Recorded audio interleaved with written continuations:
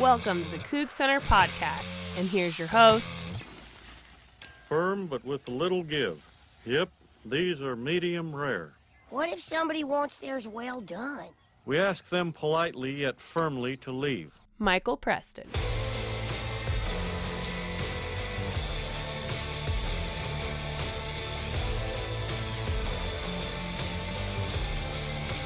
Back here on the CougCenter Hour, another quarantine edition, my favorite WSU memory. This is gonna stop eventually. We're gonna get some sports eventually. I think NASCAR starts in like 2 weeks if you're listening to this, so maybe we become a NASCAR podcast at some point. Yeah? Remember when that sport was popular? Yeah, me too. We're back here on the My Favorite Memory podcast. We've been doing these all throughout COVID-19, coronavirus's complete and total halt of anything, all things sports. And for the first time, we're going to talk about a basketball game. And I was actually very happy to hear that our guest wanted to talk about a basketball game because we talked about so many football games. And while that is very fun to relive all of that, I also wanted to relive a basketball game because there were other really great events in WSU history. And for this one, we reached out to an old friend of the podcast, KHQ's evening weather anchor, Blake Jensen. We were both in school at the same time, and Blake wanted to talk about a basketball game that actually was my freshman year, but that I was not in Pullman for. I had been my freshman year, I was not as into WSU sports as I would become and now am. And I did not head back early for this game. The Gonzaga game a few weeks before was my first taste of basketball, but I did not think about going back to Pullman early for this basketball game, despite the fact that it was the number 7 team in the country coming in Arizona, and Wazoo was kind of on the ascendancy. And one of the other things about this game I did not realize in preparing for it was that this game was not televised. And I cannot find radio highlights to save my life of this game anywhere. So the only record of this game that exists anymore is in the mind of our guest, Blake Jensen, and the other 7,000 people who were there that night, and in some box scores. That's all that I can find of this. So you're not going to hear any of those highlights or the building to those special moments in this one because we had nowhere to go to find any of it. And it amazed me that we didn't have it. But you also remember, again, back then, not every game was televised. And there certainly was, I think the in-arena video board was a projector screen. I'm not kidding. Other people remember that, right? Other people remember it back then. And I'm pretty sure in one corner, they had a projector screen. They just hung from the roof. And it was a fairly big projector, but that was all that we had inside of Beasley Coliseum to watch any video of any kind. So this game was not televised, so it's that win over Arizona that kind of, we'll talk about with Blake, you kind of got the feeling after that Gonzaga game that maybe this team could do something special, but after this game, you definitely knew that they were going to do something special, and that this was the start of something really incredible that we had not seen before. And part of what made my college experience so unique was the fact that the basketball team was the team you wanted to see, you had to see. It was not the football team, in fact. It was the basketball team. You had to be at Beasley Coliseum every weekend. Every Thursday there was a home game. Every Saturday there was a home game. Because this was back when home games were Thursday, Saturday. Every home weekend was Thursday, Saturday. And you knew on a given week, when that was the case, you just weren't getting anything done late in the week because you were too delirious on Friday from the game, and then Saturday you were back at Beasley. So let's talk about that game. We're going to listen to the fight song here as usual. Blake Jensen, the evening weather anchor. I made that mistake introducing him too. The evening weather anchor at KHQ in Spokane joins us to talk about the 2007 basketball win over Arizona.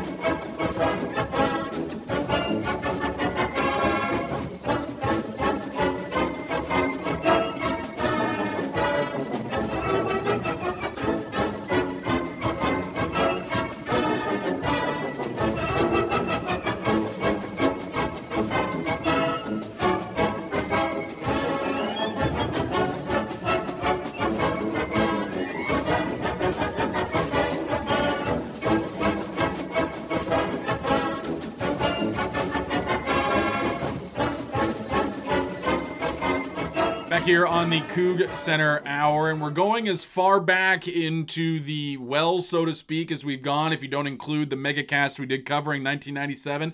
It's also the first time we're covering another sport, which is what I've asked of people. Geez, all they want to talk about is basketball. But luckily, the evening weather anchor at KHQ, I almost said news, Blake Jensen, but you do weather at KHQ. You want to talk about a basketball game, the 2007 tilt with Arizona, which, you know, I think we were kind of talking about this before we started recording, and I think people remember that game a little bit, but it kind of gets lost in the shuffle because before this podcast, when I was getting ready to talk about it, it's the first game I've discovered that we've talked about in kind of these My Favorite Memories where no highlights exist of it anywhere because it was not broadcast on TV.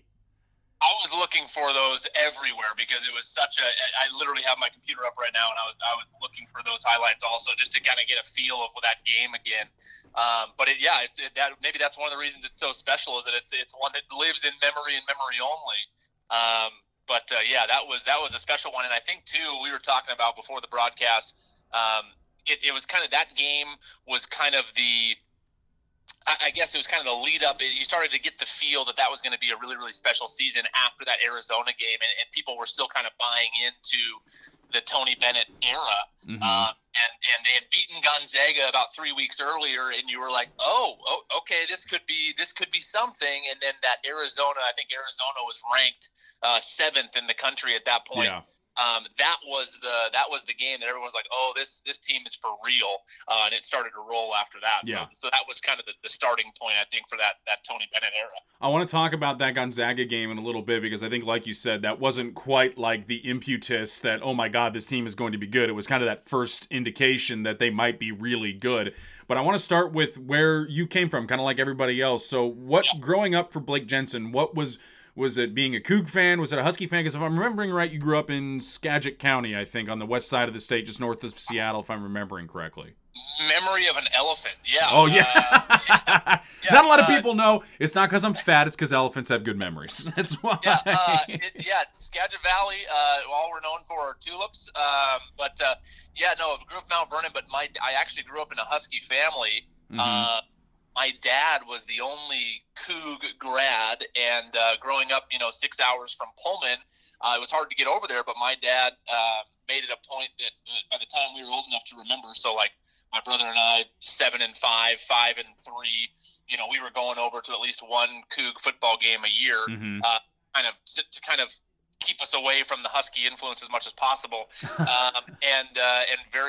a very young age, it was WSU, and then obviously going into broadcasting just kind of furthered that position. And so I was already in love with the campus. I was already a diehard Coug fan by the time I was 10, 11 years old, and so it being when we were there together, I would say that it was. Yeah, I don't want to date us. But yeah, I mean, God, let me get my cane out. Let's talk about those days. Yes. We go back. And when we were there, I think it was top 5 broadcast school in the country. So that made it an easy decision. That my passions and my future aligned with the place that I already was in love with. So. Spurned the Husky side of the family and ended up at WSU. But, one of the things we were talking about before, I was like, you asked, what are your favorite memories, Coug memories? And I had a lot of them are, football related. But when you and I were there, I don't want to, obviously people know when we were there now if we're talking about this, but we didn't have football as much, We had basketball, and that's what you looked forward to. And that's, especially that from 06 to 09, that's when you were waiting in line for 18 hours to get into a game when they would let you. Mm-hmm. And that was the exciting part for us. That kind of defined our college career athletically, because the football team, we had that freshman year with Jerome Harrison and Alex Brink and those guys, and that was a fun year. But after that, it kind of all transitioned to basketball. Well, I wanted to ask about this as well, because I think for me, going back to those days, it kind of created this unique experience where, the basketball team had been good in the past. Obviously, they had NCAA tournament appearances, as infrequent as they were prior to that. But we were really that first generation of Coug fans for whom the basketball team meant a lot more than the football team because, I mean, really, I mean, it was just vast, the gap between the quality of those two squads. Did you ever feel kind of in those intervening years, I mean, obviously the football team got really, really bad for a long time, but did you ever feel like kind of I don't really know how to put a finger on it, like a difference in your fandom compared to, like, you know, folks like your dad or other people he knew who were obviously way more connected to the football team? Well, I think there's certainly something to that. I'll put it this way, in that when I went to WSU, I certainly wasn't, anticipating basketball being the defining, feature of my time there, and it ended up being that because I was a senior in high school, the year before when they were, third in the country and then lost to the Huskies in order to go to the Rose Bowl, you know what I mean? And so that was that junior year of high school. 03, the 03 year. Yeah. And so, you're going into college and with that, lead up to it and getting all excited to, to go to football games. And then, things kind of went downhill pretty quickly for the football program, and then picked up really. And that was the crazy thing for the basketball team is as a freshman in my dorm, Josh Okoyen. You remember that name? I do remember that name. Yes. Josh Okoyen was the across the hall neighbor of mine in the dorms, and never saw him. His name was just on the door. I don't think I ever saw him one time. But I was like, oh, this is kind of cool. This guy's on the basketball team. I'll go check out a game. And that was that freshman year, and nobody was in the stands. Mm-hmm. Like nobody. That was Dick Bennett's last year. Yep. As the head coach, and nobody was there. And then the juxtaposition from that year to sophomore year, where you had 13,000 people in Beasley, and just going bananas, especially like at that Arizona game. Mm-hmm. It was just crazy. It was such a rapid rise, I guess, that was kind of the surprising thing. Is again, I went there thinking, man, this is going to be awesome. It's going to be all about football. And then my dad was there with Jack Thompson and those squads. Mm-hmm. So I heard all those stories, and wanted to make my own football memories, and I think we made our own football memories in our own way those down years, but basketball certainly was the highlight that you looked forward to and planned around. I don't know if I call them memories, more nightmares would be the nightmares. more accurate description of those. So if you lived across the hall from Josh Okoyen, what floor of Straight or Parham were you on that year? This is gonna blow your mind. Waller. Oh Waller God. Hall. Oh no. Yeah. Oh. Waller Hall. I never saw him one time, but Waller Hall. So that poor guy had to hike from Waller, at the very least, over to the Peb, but all the way up to Beasley, because I thought that's why a lot of the basketball players stayed in Straight Parham, because it was right across the street from everything. So this guy, no wonder you didn't see him. He was spending all of his time in transit between the two places. Either that, or he found a teammate to hang out with. But it was interesting because we were like, well, this is a little different, but I remember seeing the name and going like, oh, that's cool. That's the starting point guard on the basketball team. I should go check out a game sometime. Yeah. And then I remember going to those first, a couple of those first Dick Bennett games, and there was just no one there. There was no excitement for basketball, and then there's that kind of slow build up.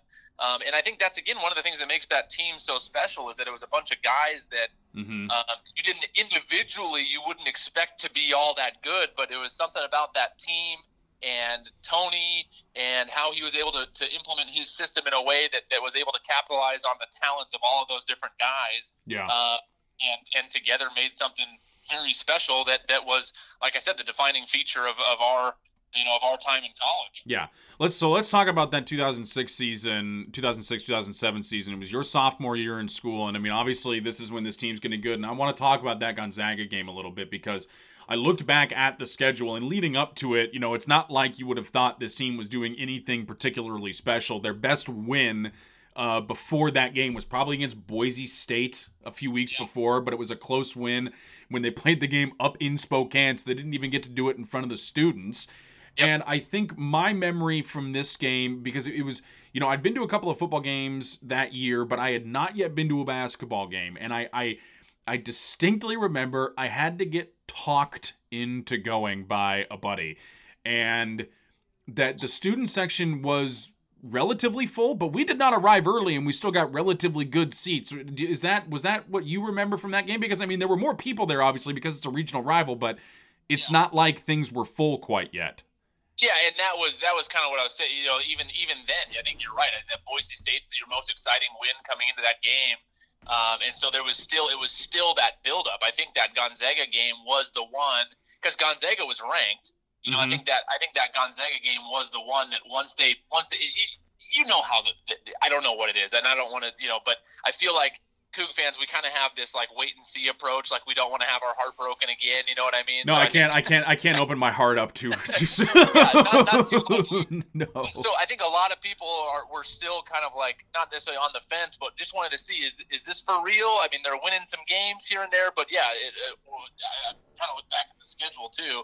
I mean, no one's getting super excited for the win over Texas San Antonio or Radford, or Radford, Idaho State, or Milwaukee. So you're looking at it and you're going, okay, you know, this will be kind of the litmus test, if you will, for this Gonzaga game. So yeah, I don't. It's so funny because in those moments you're so much living in the moment. Like looking back on the game, that's not even what I remember. I don't remember necessarily the crowd or the numbers. I just remember you're kind of going on like a wave of emotion, like a wave by wave of emotion each. And especially that game being the Gonzaga game and the powerhouse that Gonzaga had been for so long at that point, it was every moment you were hanging on. And I think that was one of the things about Tony Bennett too, is that that was his whole game plan. Every possession meant everything. And so every time they scored or they got a defensive stop or they got a rebound, I mean, it was like, that was a huge deal, and so you're just kind of waiting on every single moment.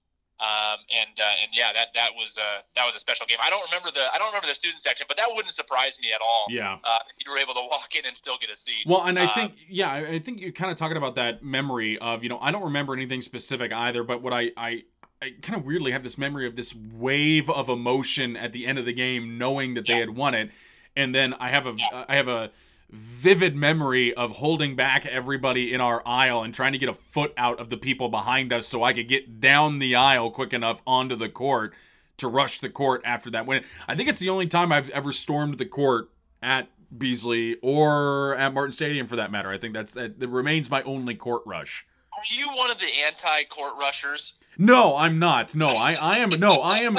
I have made my position clear over the years. They are college students. Let them do whatever they want. There are ones that are dumber than others, but really they're college students, so who really gives a dang? I understand it from a liability perspective in case somebody gets hurt, schools are liable, and yada, yada, yada. I understand it from an insurance perspective, but in terms of a curmudgeon perspective, no, let the kids have some fun. To get off my lawn perspective. Yes. Yeah, no, but back then, you know, there wasn't as much, you know, restrictions in place. I think, you know, just in the last couple of years where you're getting the $100,000 fines if you rush the field. No, I think you got fined if you didn't rush the court back then. I think exactly, that was the difference. It was still a big. But I'm looking at the game notes from that Gonzaga game right now, and it said there was almost 11,000 people there. Yeah, so maybe I'm remembering it wrong, but yeah, it was. Numbers, though, you know, those numbers, but yeah, they're usually cooked. Yeah. I don't know that you had to. To your point, I don't know that you really still had to stand in line. You know what I mean? Certainly at that Gonzaga game, I don't think it was one of those ones where I remember when UCLA came into town and they were number 1 in the country. I think we were number 3, and we waited in line for 2 days, you know, to get into that one. Yeah. That was the 07-08 year. Yep. No, I was in line for that game at 7 p.m. the night before, I think. Yeah. People had their Xboxes plugged in. I had my N64 plugged in. Yes, I did. Okay, moving past that Gonzaga game, they go on a good run. They lose to number 1 UCLA at Pauley Pavilion, 55-52, then beat SC, and then back in Pullman. And I think in the lead up to this game, it's important to note here that this game was during winter break. And I mean, back before the school did anything to try to mitigate the issue of playing games during, you know, conference games during winter break, where they would, you know, like they've done in the past, they moved into Spokane Arena. They've tried to do other things to attract students. They didn't do anything to try to get people to come back. And so there were only, we talked about that Gonzaga game with nearly 11,000 people. There were only 7,100 people at this game. And again, those numbers can get cooked because they're not really counting things. So what kind of led you to make that decision? Because I'm sure you went home for break. So what led you to make the decision to come back early for that game? I don't remember. I think that I was just already back. I can't see. It was a Saturday, so I don't know. Did school start that? I think that was it that. It would have been 2 days from then. It would have been on the 8th. Yeah. Yeah. So I mean, I just my kookdom. I mean, like and also just I loved Pullman, so I'm sure that's what led me to come back. But it was man, that was. Again, it's one of the things I don't even remember. I just remember being there and being. I don't remember, making a conscious decision to come back early to go to that game. I think I just came back because that was the weekend. It probably played into my decision to come back, but yeah, that was getting there Saturdays. I probably got into town that day, I would assume. Yeah, and then went to the game. Yeah, man. I would just say probably my kookdom. That was already. I was bought in hook, line, and sinker to that basketball team after that Gonzaga game. So it like we all were. It was like, I had drank the Kool-Aid, if you will. And so, and again, in those years where things were a little bleaker, you had that one thing to look forward to, and so people prioritized it more. But yeah, I'm certainly the. I'm very pro rush the court, back in the day when it was okay to do that. Not saying that, go for it now, obviously weigh the decision. But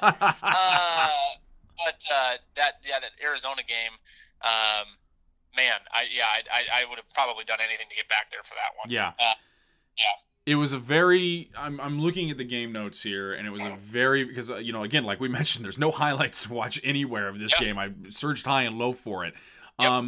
It's a very slow first half. Very typical Tony Bennett first half. It ends 27-24 Arizona. And again, that's kind of a score we all came to expect over the years, and only now, watching Virginia games, do I understand why everybody thought Wazoo basketball was so boring. I didn't think so. They were winning.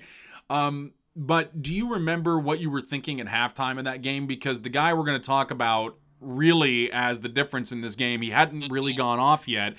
It's very tight. Wazoo had been up, I think, as many as 7 in that half, or 10 actually in that half, and Arizona managed to claw back and take a lead at halftime. Do you remember just like having any feeling whatsoever one way or another about how this was going to go at halftime? Well, I think that you always had that sense with the Tony Bennett teams, and even though this was still early in the Tony Bennett era, you were never out of the fight, right? Never. Like, that's so cliche, but you were never out of it. And because the games were so boring, because every possession was valued so much, because we knew that they were the best defensive team in the Pac-10. I think that you were Pac-10. Yeah, Pac-10. Pac-10. Yeah, Pac-10. Goodness. So we knew all those things. So to be down by 3,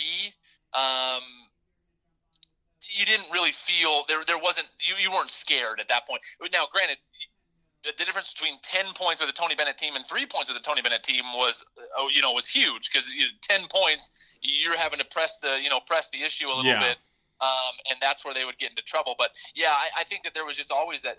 I feel like a lot of the Tony Bennett squads, were down a couple points at half, and then it was always the second half where they would kind of lock in defensively.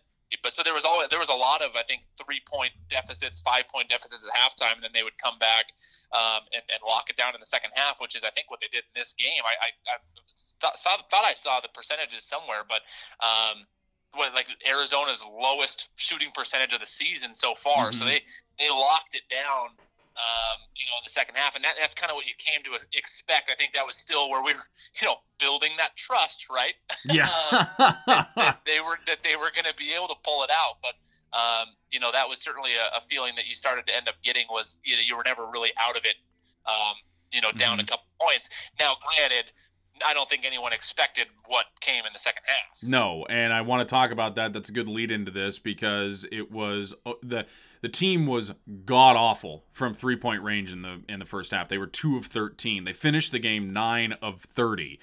But the person who made 7 of those, I never would have. He was a good 3-point shooter, but I did not expect David Harmeling to go off for 5 3-pointers in the second half to splash 15 points just from beyond the arc, and to, in an upset of the number 7 team in the country, your leading scorer on a team that included Derek Lowe, Kyle Weaver, a very young Taylor Rochester, Robbie Cowgill, Aaron to Baines. be David Harmeling.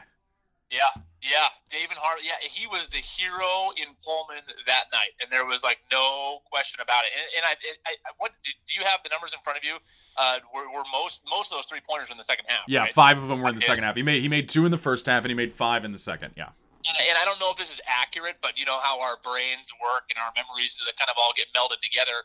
I feel like all 5 of those came in the last 5 minutes and in overtime of that game, because it was like this flood gate that just opened up, and you knew that after like the first 1 or 2, you knew that every one that he took, he was going to hit. He was just on, and he kept getting open looks. I saw a quote from him that said, "All I did was hit open shots." You know, that was his post game quote. And if that doesn't speak to the humility of that team, I don't know what else does. But every shot he spotted up, you knew he was going to make before it even went. At that point, and they all seemed to be daggers at the time, right? So there was something about that game where every one of those 3-pointers that David hit, kind of towards the end, every one of them felt like a dagger. So you were on that, that ledge of emotion, and so everybody, kept jumping, going crazy after each one, and then somehow something would happen. We get a turnover, Arizona would come back, hit a 3, and then all of a sudden it's tied again, and then David would come back down, hit a 3. Okay, now there's how many seconds left, and so every one of them felt like that was going to be enough to do it, and then of course it ended up going into overtime. But I think that there became a feeling that he was just going to hit every single one of those shots that he took. It was like a Klay Thompson-esque performance that night, where when that jumper was on, it wasn't going to be off. Well, I mean, looking at it, he made his last 3-pointer with about a minute 12 to go in regulation, and luckily he did, because Arizona came back and tied it, like you said. They tied it with 12 seconds left to go. Ivan Radenovich, I think is how you say his last name. Yeah, Radenovich. Yeah. Tied it. And so going into overtime, I mean, you're already on a razor's edge of emotion. Yes. And then you go into overtime, and Arizona doesn't score until there's $1:54 to go. And they only get as close as 2 after that, and then it's just a free throw fest basically until the end, and Wazoo wins. So, did you rush the court? Yes or no? Yes, you did. Yes. And I assume you came out uninjured. Yes. But what was the feeling like? Because Arizona missed a 3-pointer with 4 seconds to go, but even then they were down 4. How are you feeling? And do you remember how you felt in that moment right after that, just knowing that the game was over? I don't know that there are feelings, right? You're just so in that moment. I mean, obviously there are feelings, but you're just so just absolute elation, justification. People had still were doubting the Cougs at that. They weren't ranked at that point, even though they had obviously like a pretty cupcake schedule up until that point with the notable win of Gonzaga. But I feel like that game, for not just Coug fans, but for the rest of the country, was kind of the justification. And so you felt that, there's that chip on our shoulder always, right? So It was like, oh, we get to show off this little chip of ours a little bit, after that game. So that was fun. I remember everybody kind of, David was obviously the focal point. So everyone kind of went towards David, but yeah, I remember just same as you. I mean, it was just always a flood to get to the court and do it safely. But man, that was just, you're just so overcome. Everyone was screaming, everyone was going nuts. It was a special, and I think that was the first one. I mean, Gonzaga was a big one, but that was the first one where, like I said, you really felt like this was something big. This was something was happening here that was going to be special. And of course, we all know how that season ended up, and then most notably the season after that. Yeah. But yeah, that was kind of where it started to build, and that was the first one. And one of my biggest memories of that game actually came a couple of days later, because it was just like I said, just a flood of emotion at the moment. But I had one of our, I think, mass comm classes in Todd Odd, 500 people, whatever it was. Yeah. And I'm in there, and I mean, you know how it is in there. There's usually you're sitting like 3 chairs apart from somebody else or whatever. Yeah, social distancing before it was cool in those rooms. Yeah, exactly. Yeah, so you could take a nap, maybe or something. Not me. There was other people that did that. Yeah. Yes. No, never you. No. No. I mean, those 7 o'clock in the morning lecture classes. No, never. No.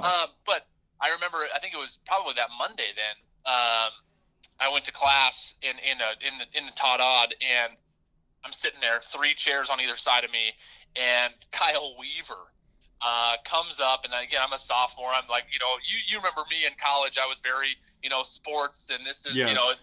It was sports driven, and so Kyle Weaver comes up and I'd never met him before, and he just sits in the chair right next to me in this 500 person auditorium, and that was right after the Arizona game. And, the Monday following, and I was just like starstruck. I was like, oh my gosh, I think he had a double-double in that game, that Arizona game. He did have a double-double, yeah. Yeah, he was a huge contributing factor in that game too. And so I just remember asking him, how was that? Because it was Gonzaga, then Arizona, and now people were starting to believe. And he said, man, I have to tell you what, that was the best feeling that I've ever had in my basketball career, was that Arizona game. And he goes, and that game was at 7 o'clock at night, so it got over probably about 10, right? And he was from Wisconsin, and so that was 1 o'clock in the morning Wisconsin time.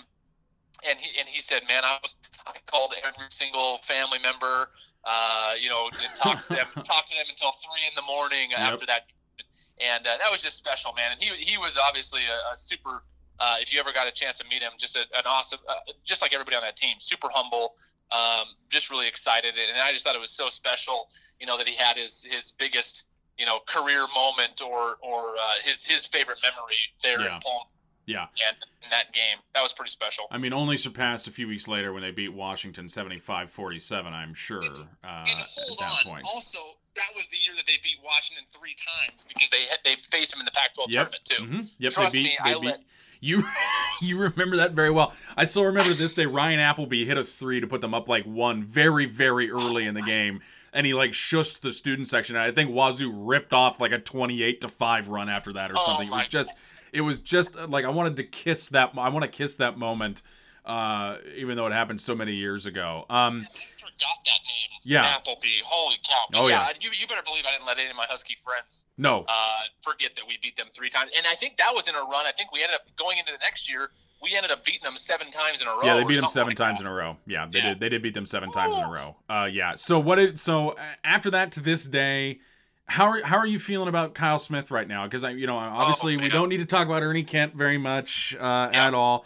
We got Klay Thompson, which was wonderful. The last year Tony Bennett was here, and then with Ken Bones. So I know you're as big a fan of his as I am. But how are you feeling right now with this basketball team going into next year? Again, assuming everything's where we should be, but how are you feeling about the direction of this program? I'm very optimistic. I mean, just put plainly, the last several years before this year, the years that will not be named, it's just encouraging, I think, to see that Pullman is still a place that can win and that can in basketball and that can recruit people. And we had heard for a long time that we were going to get these people, these guys to come to Pullman that never ended up working out. And now we're seeing not only an uptick in the recruiting with Kyle Smith, but we're seeing, the transition. Granted, they ended up going 500 this year. They did, yeah. But it felt different, right? Like it felt like they were in almost every single game they played for the most part, and it looked like basketball again, which I was the most excited about, just seeing those first couple games and just the spacing on the court and, finding the open guy, finding, that extra pass and getting, it just felt like teamwork, and it felt like the guys bought in really, really quickly to what Kyle Smith is doing. And obviously the longer he's in town, the more and more he'll be able to implement that system with the guys that he likes. But to see the instantaneous turnaround, not turnaround, I won't call it a turnaround yet, but to see the instantaneous, kind of change from where we were headed, and it just felt like everybody, even all the players, just felt more optimistic, like they had a mission and a purpose and a goal that they were all striving, mutually to achieve, and so I don't know, man, it looked a lot better than anything we've seen in a long time, and there was moments where it felt like Bennett ball again. Seeing defense again was fun. You know what I mean? Yeah. Noah Williams. Can we talk about Noah Williams for a second? That guy yes, you may. is my favorite dude on that team. I don't know what it is. I love his fire.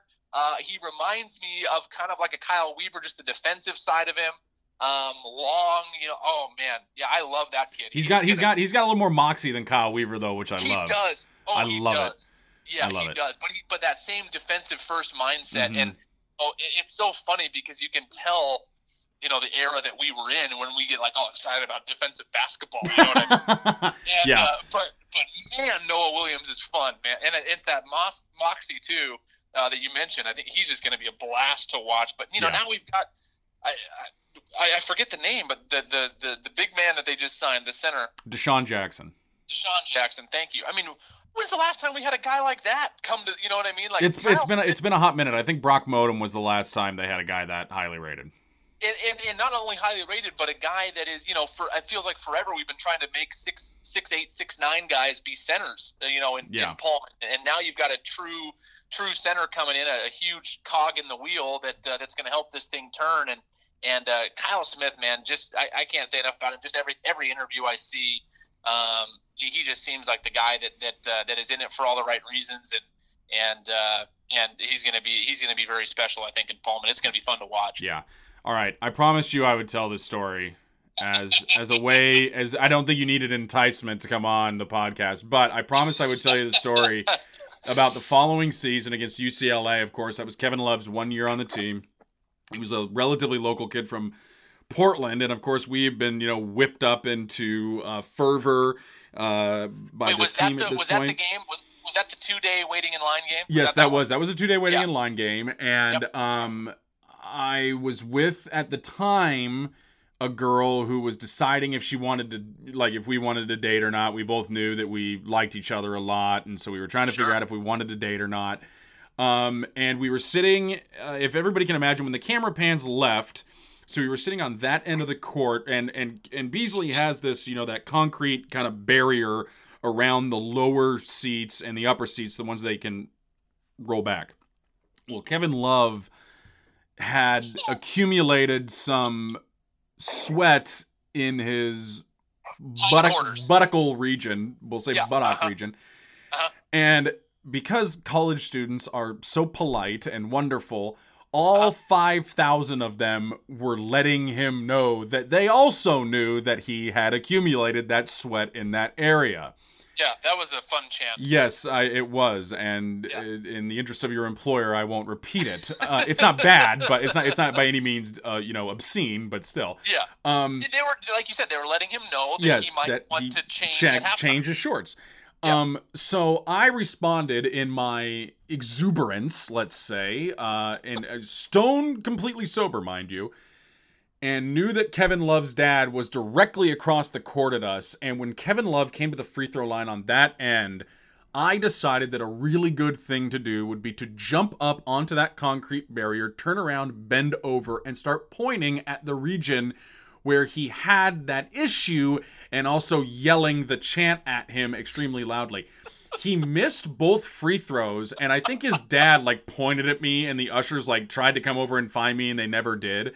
But that woman I was with, I would go on to marry and and have a child coming in July with. Yes, she decided even after that, she decided that she would marry me. Yes. Well, and that's where the in sickness and in health comes in, right? Yeah. I think it's a little bit of an overextension of that phrasing, I think, unfortunately for her. But yes, that is where that comes in. So there you go. You have the Kevin Love hindquarter sweat story that you've been wanting for so long. I needed that so bad. And we were man, going back into our personal history, I mean, we had the show together on Cable 8 and things like that, but I do not remember this particular moment. So I really appreciate you sharing that. I would be remiss if I didn't say it's one of my prouder moments. We'll put it that way. Blake Jensen, the evening weather anchor at KHQ. Thank you, sir. I appreciate you sharing. Good catching up with you, Prez.